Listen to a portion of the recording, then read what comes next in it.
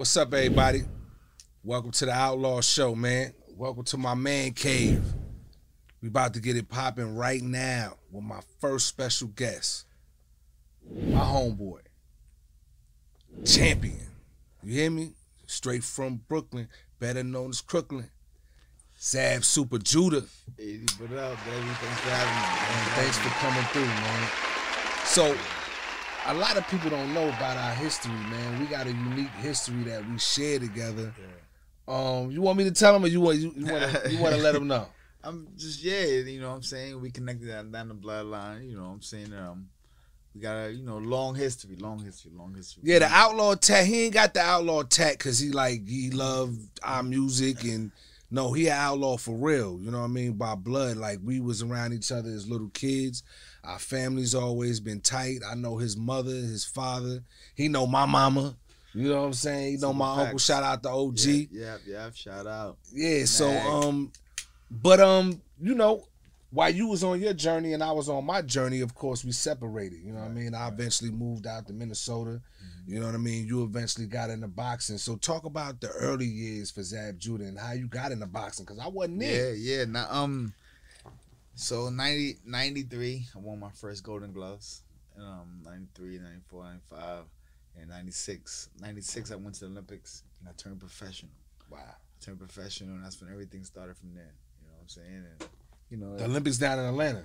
Yeah. With a bomb and shit. Yeah, with a bomb and all that. We was right there. I'm on the side. I come from the same team with Mayweather and Tava and, those that's guys. an epic class right there, man. Yeah. All champions. It's the best Olympic team that's ever been put together. You know what I'm saying? It gotta be. And I say that humbly, respect to the legends in the past and before us. But 96, there has never been more world champions that come out of an Olympic team. I mean, damn near everybody on the team became a world champion. That's crazy. That's crazy. And so when you think about 96, of course, for us, 96 was also an epic year for us, but also a tragic year at the same time. 96 was just a crazy year by itself.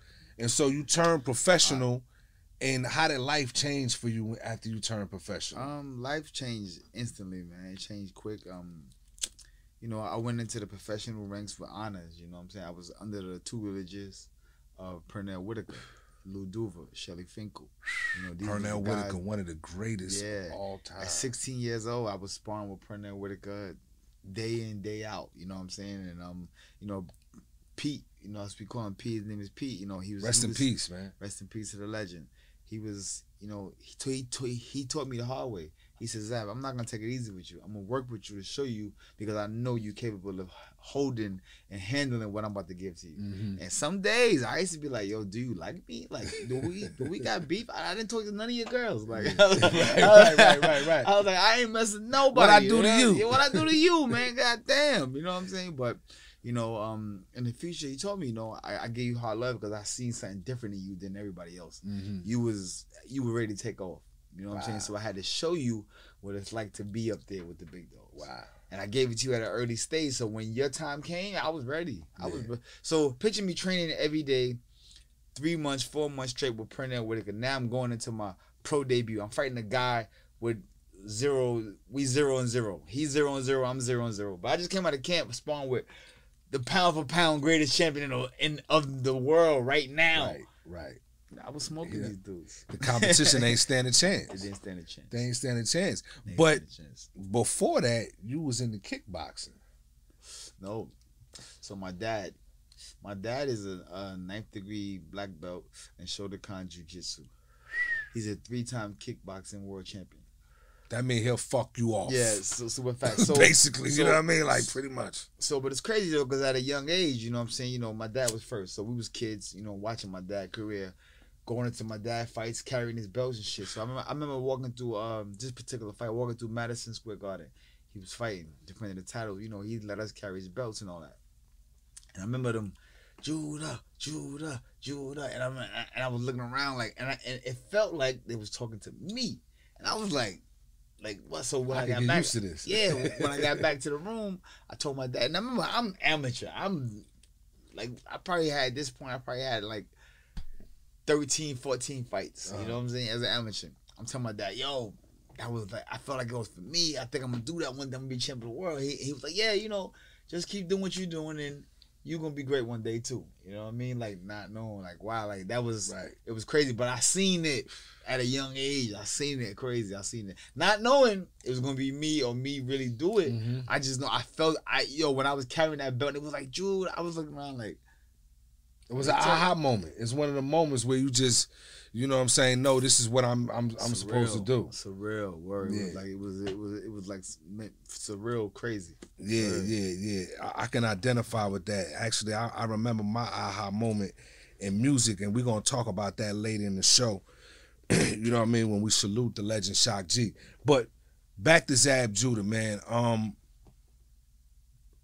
You get into boxing, your career's taking off. Do you have a fight that is your favorite fight where you felt like you was at your apex? St. Louis, when I beat Corey Spinks for the second time. You know that's my favorite fight. Yeah, man. You know what? You know, I mean, when I was going through it, no, that shit was terrible. It was crazy. Like St. Louis, I take my hat off to them. They was gangster from the start to the finish. When I pulled up in St. Louis, they was on some, what's up? What you, like, the first thing we did was checking the hotel. So I'm glad you brought that up. So tell us a little bit about the behind the scenes that a boxer has to go through in preparation for a fight, especially when you fighting in your opponent's hometown. I don't know about nobody else. I'm talking about me. This is real shit. This is what I went through fighting Corey Spinks. Now remember, I'm champion of the world. I'm Zab Judah. Right. I'm known. People know me. They don't give a shit about none of that. You coming to the Lou to fight our boy, that's the champ, that's keeping our city, relevant. You know what I'm saying, over the waters. Right. And you coming to sink the ship. We ain't trying to have it. So the first thing we did was crazy. We check into the hotel. We go to our room. Normally, we hungry. Let's go eat, y'all. We go eat. You know, we got all the Team Judah shit over. You know, it's fight week. You know what I mean?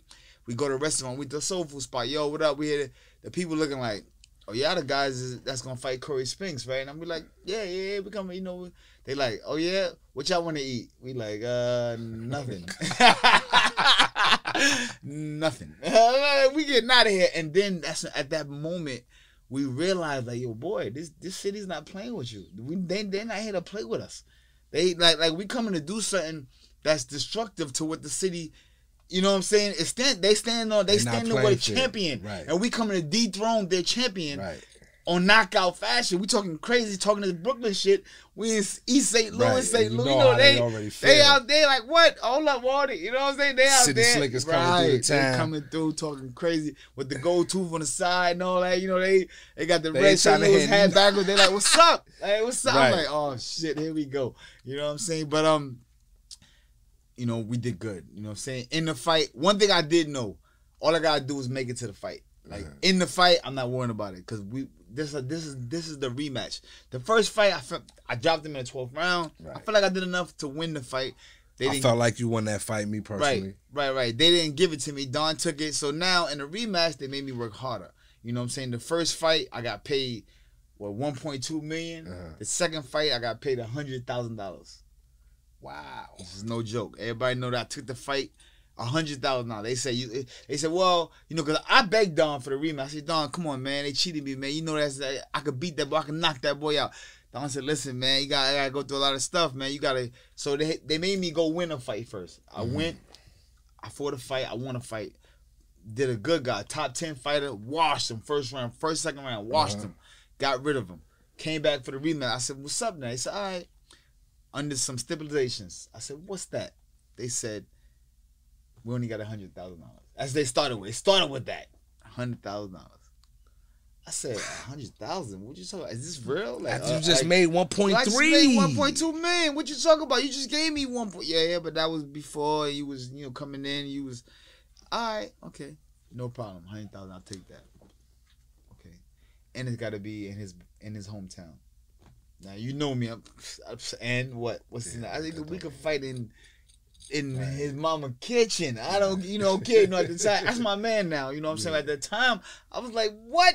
I don't care where we go. And they said, okay, doom. Then they did some other stuff. During the fight week, they said, you knock a lot of guys out with those gloves on. You can't wear those. What? You got to wear what he's wearing.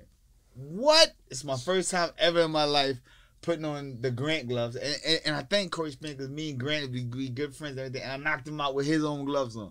You know what I'm saying? Like, this is all real shit. This is behind the scenes shit that nobody ever seen or witnessed, and they didn't know about. Right, because as a casual fan, you don't know this is going on. They don't know what's going on. So now, mind you, let's go back to the hotel. Fight week. We in the hotel and all that. Nice star, nice 5-star hotel, safe. They got to put this in our contract. We got to keep the fighters safe. We in the hotel. I'm checked in under a different name. I never check in the hotel under my name. Not why I check in under Zab Judah fight week in the hotel. It's just it's dumb. I check in under another name. People calling my room going, I'm pick up, hello? I'm gonna kill you, motherfucker. Like the real Biggie shit. Like the real like the Malcolm X shit, like in the movie. Like the real, you gonna be one red dead nigga. Like son, this is real talk. Pops and Abe. A lot of people that was there they could say this is real shit. So we had to double up. We sent the tour bus. We sent the tour bus to Brooklyn. Ganged it up. Everybody came down. We, you know what I'm saying? We did some stuff that was, you know what I'm saying? We could have got in trouble for right now if it was back then.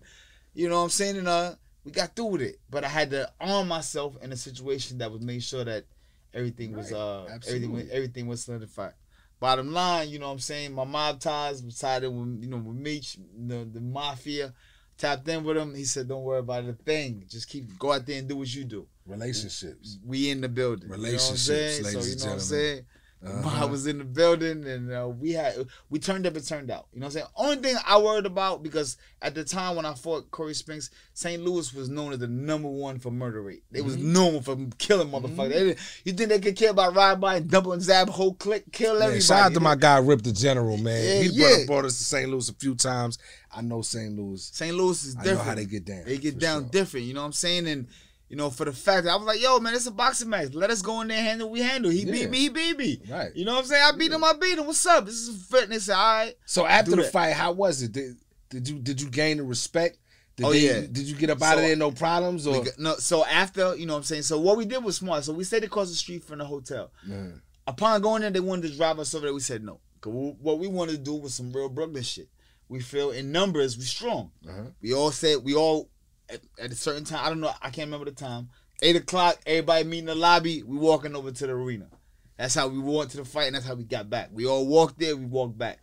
And it was like, I ain't gonna lie, it was about like 300 of us. You know what I'm saying? Walked to the hotel, walked back. And you know what I'm saying? And we stayed together, and everything was good, man. Coming back was a super celebration. Going there was like, it was like going to the funeral. You know what I mean? It's like, we militant. We going there like, we going to take some shit. Like, everybody going into the facility is not laughing with us. They're not smiling with us. Nobody's cool with us. Like you said, you there to take their crown. He was the champ at that time. They looking at us like, and we like, we got our militant shit on too. Like, we don't give a fuck about none of that. Right. We Brooklyn and we going strong.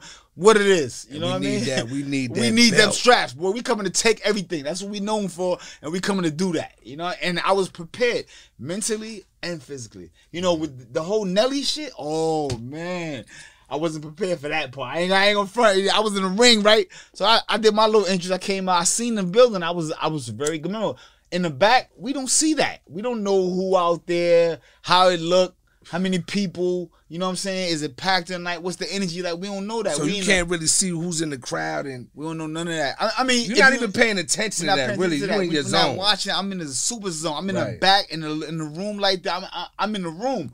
Big room, music playing. I'm with my family, my loved one. So I'm comfortable. You know what I'm saying? We shadow boxing, loosening up, stretching, all that. When I hit the motherfucking arena and I said, oh shit. And I came out to James Brown, the big payback. Revenge. Classic. Yo, they booed me so loud. So loud, E.D. You didn't even hear my motherfucking James Brown song. You didn't even hear it. You couldn't even hear it. We heard it at the crib. Yeah, but we heard it at the crib. We at the crib like, let's go. But they were booing me so loud, you couldn't even hear nothing he did. Right. So then now, the light, I'm in the ring. They announce him. Everything go down. Lights go down, pitch black in the arena. I'm like, what the fuck is going on? Pyro goes off. Boom, boom, boom, boom, boom. I'm like, oh shit, what the fuck is going on? Boom, boom. Lights come on. Only thing come on in the arena, the first thing I see is the arch. Right. The St. Louis arch. And it's over there and you see that. And I'm like, what the fuck is going on? Nelly. I'm like, oh, boy. You know, at the time, Nelly was you know, Amping. he was hot, man. That's my guy, too. He had a 10 million seller under his belt, man. Diamond record, man. Now, remember this. Nellyville. Now, remember this. I'm not thinking Nelly, St. Louis. I'm not thinking that. Nelly, my guy. I know all his songs and all that. I see Nelly... Immediately hatred.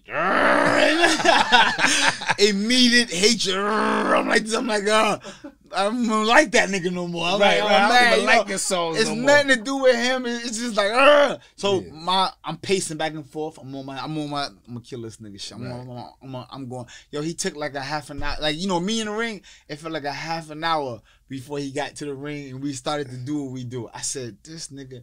Who do he think he came in the ring to fight tonight? I said, this nigga, he must didn't get the memo. You know what I'm saying? I said, they gave me 100,000. So you definitely know this ain't about the money. You know what I'm saying? You definitely know it about that. Nigga, it's about the, you know what I'm saying? I'm coming to get something. And I feel with a purse so low, like, do you even make money off of that fight? You gotta pay people and son, shit. Listen, by the time you pay them, man, it's over.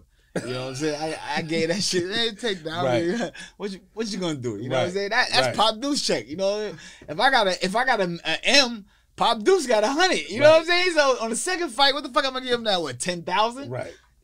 Kid, you know what I'm saying? You take all that. You know what Sacrifice, I mean? man. Sacrifice. He sacrificed for that victory. Yes. You know what I mean? If you really listen to what he's saying right now, he sacrificed to get that victory. And that's the bottom line, what I want to let people know and to show them just off the career, just off the rip. You know what I'm saying? We ain't got to go further or behind or more or less. I mean, that's what type of person I am. You know what I'm saying? We got to go into the backyard. We got to go back to back. When my back was against and that's another thing. I didn't become 6-time champ of the world from just having a professional, perfect record. You know what? That means I got up off the ground and I did it again. Well, all the greatest boxers, in my opinion, got L's on their record. Yeah. You know what I'm saying? Like, I don't know if I'm a fan of any boxer that got an O, except for maybe Floyd. You know what I mean? He's really the only boxer that I'm a fan of that got an O. And, you know, I do feel like there was a fight, in my opinion, that Floyd lost, but I'll talk about that. But let me tell you about, let's touch on that while we at it. I feel, you know what I'm saying, Mayweather and the Mayweather team, the structure was brilliant. Absolutely. Brilliant at how they would manage to skate through 50 fights professionally and skate through with the O. You know what I'm saying? You did a lot of negotiation under, whatever you did, I commend you and I take off my hat to it. It was brilliant. I've always said Floyd is the greatest businessman that boxing has seen. It's the brilliant, in my opinion.